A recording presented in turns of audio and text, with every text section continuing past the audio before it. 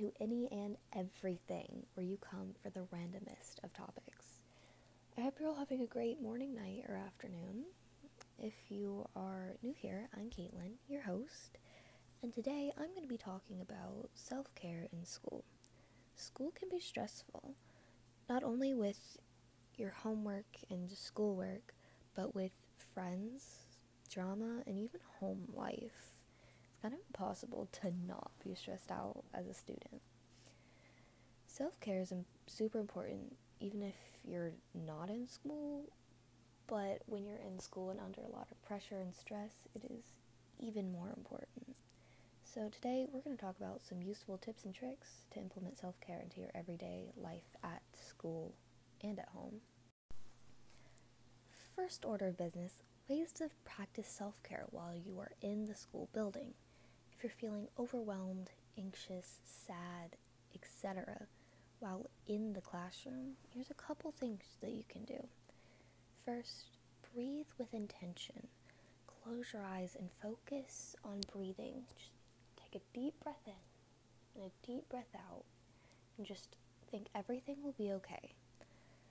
If that doesn't really work and you're still not feeling great, another thing you can do is to focus on your surroundings. A simple trick that I've learned is to look around you and to find 5 things you can see, 4 things you can touch, 3 things that you can hear, 2 things you can smell, and 1 thing that you can taste.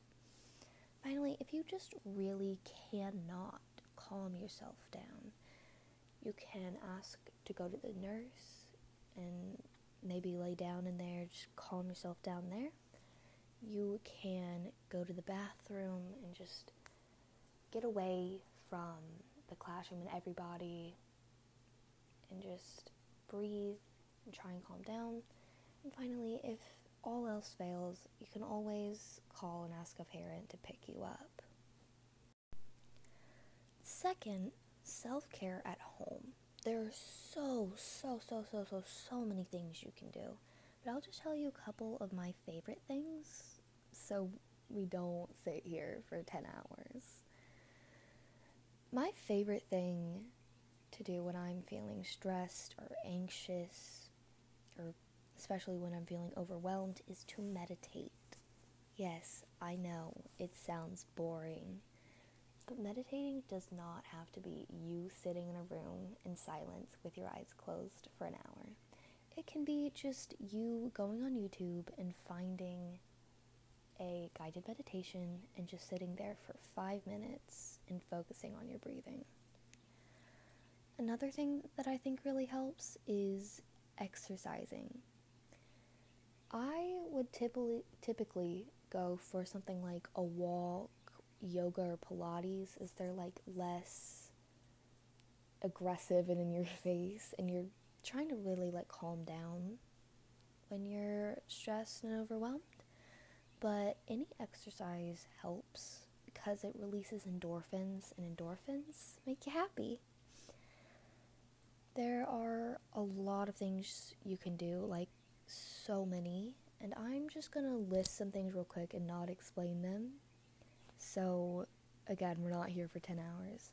You can cook or bake, you can take a bath, you can just go outside, you can journal, you can talk to friends or your siblings, you can go for a bike ride, have some time just keeping away from your screens, just do anything you enjoy, really. You can drink some water, you can do some skincare. If you have some money, buy something you've been wanting for a while. And there's just so many more things you can do. You can just do anything that makes you happy, and technically that's self-care.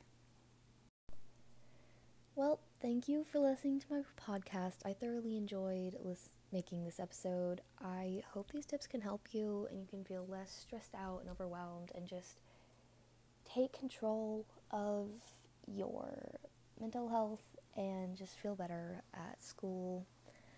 I hope that you enjoyed this episode of Any and Everything, and make sure you have a great rest of your day. Bye!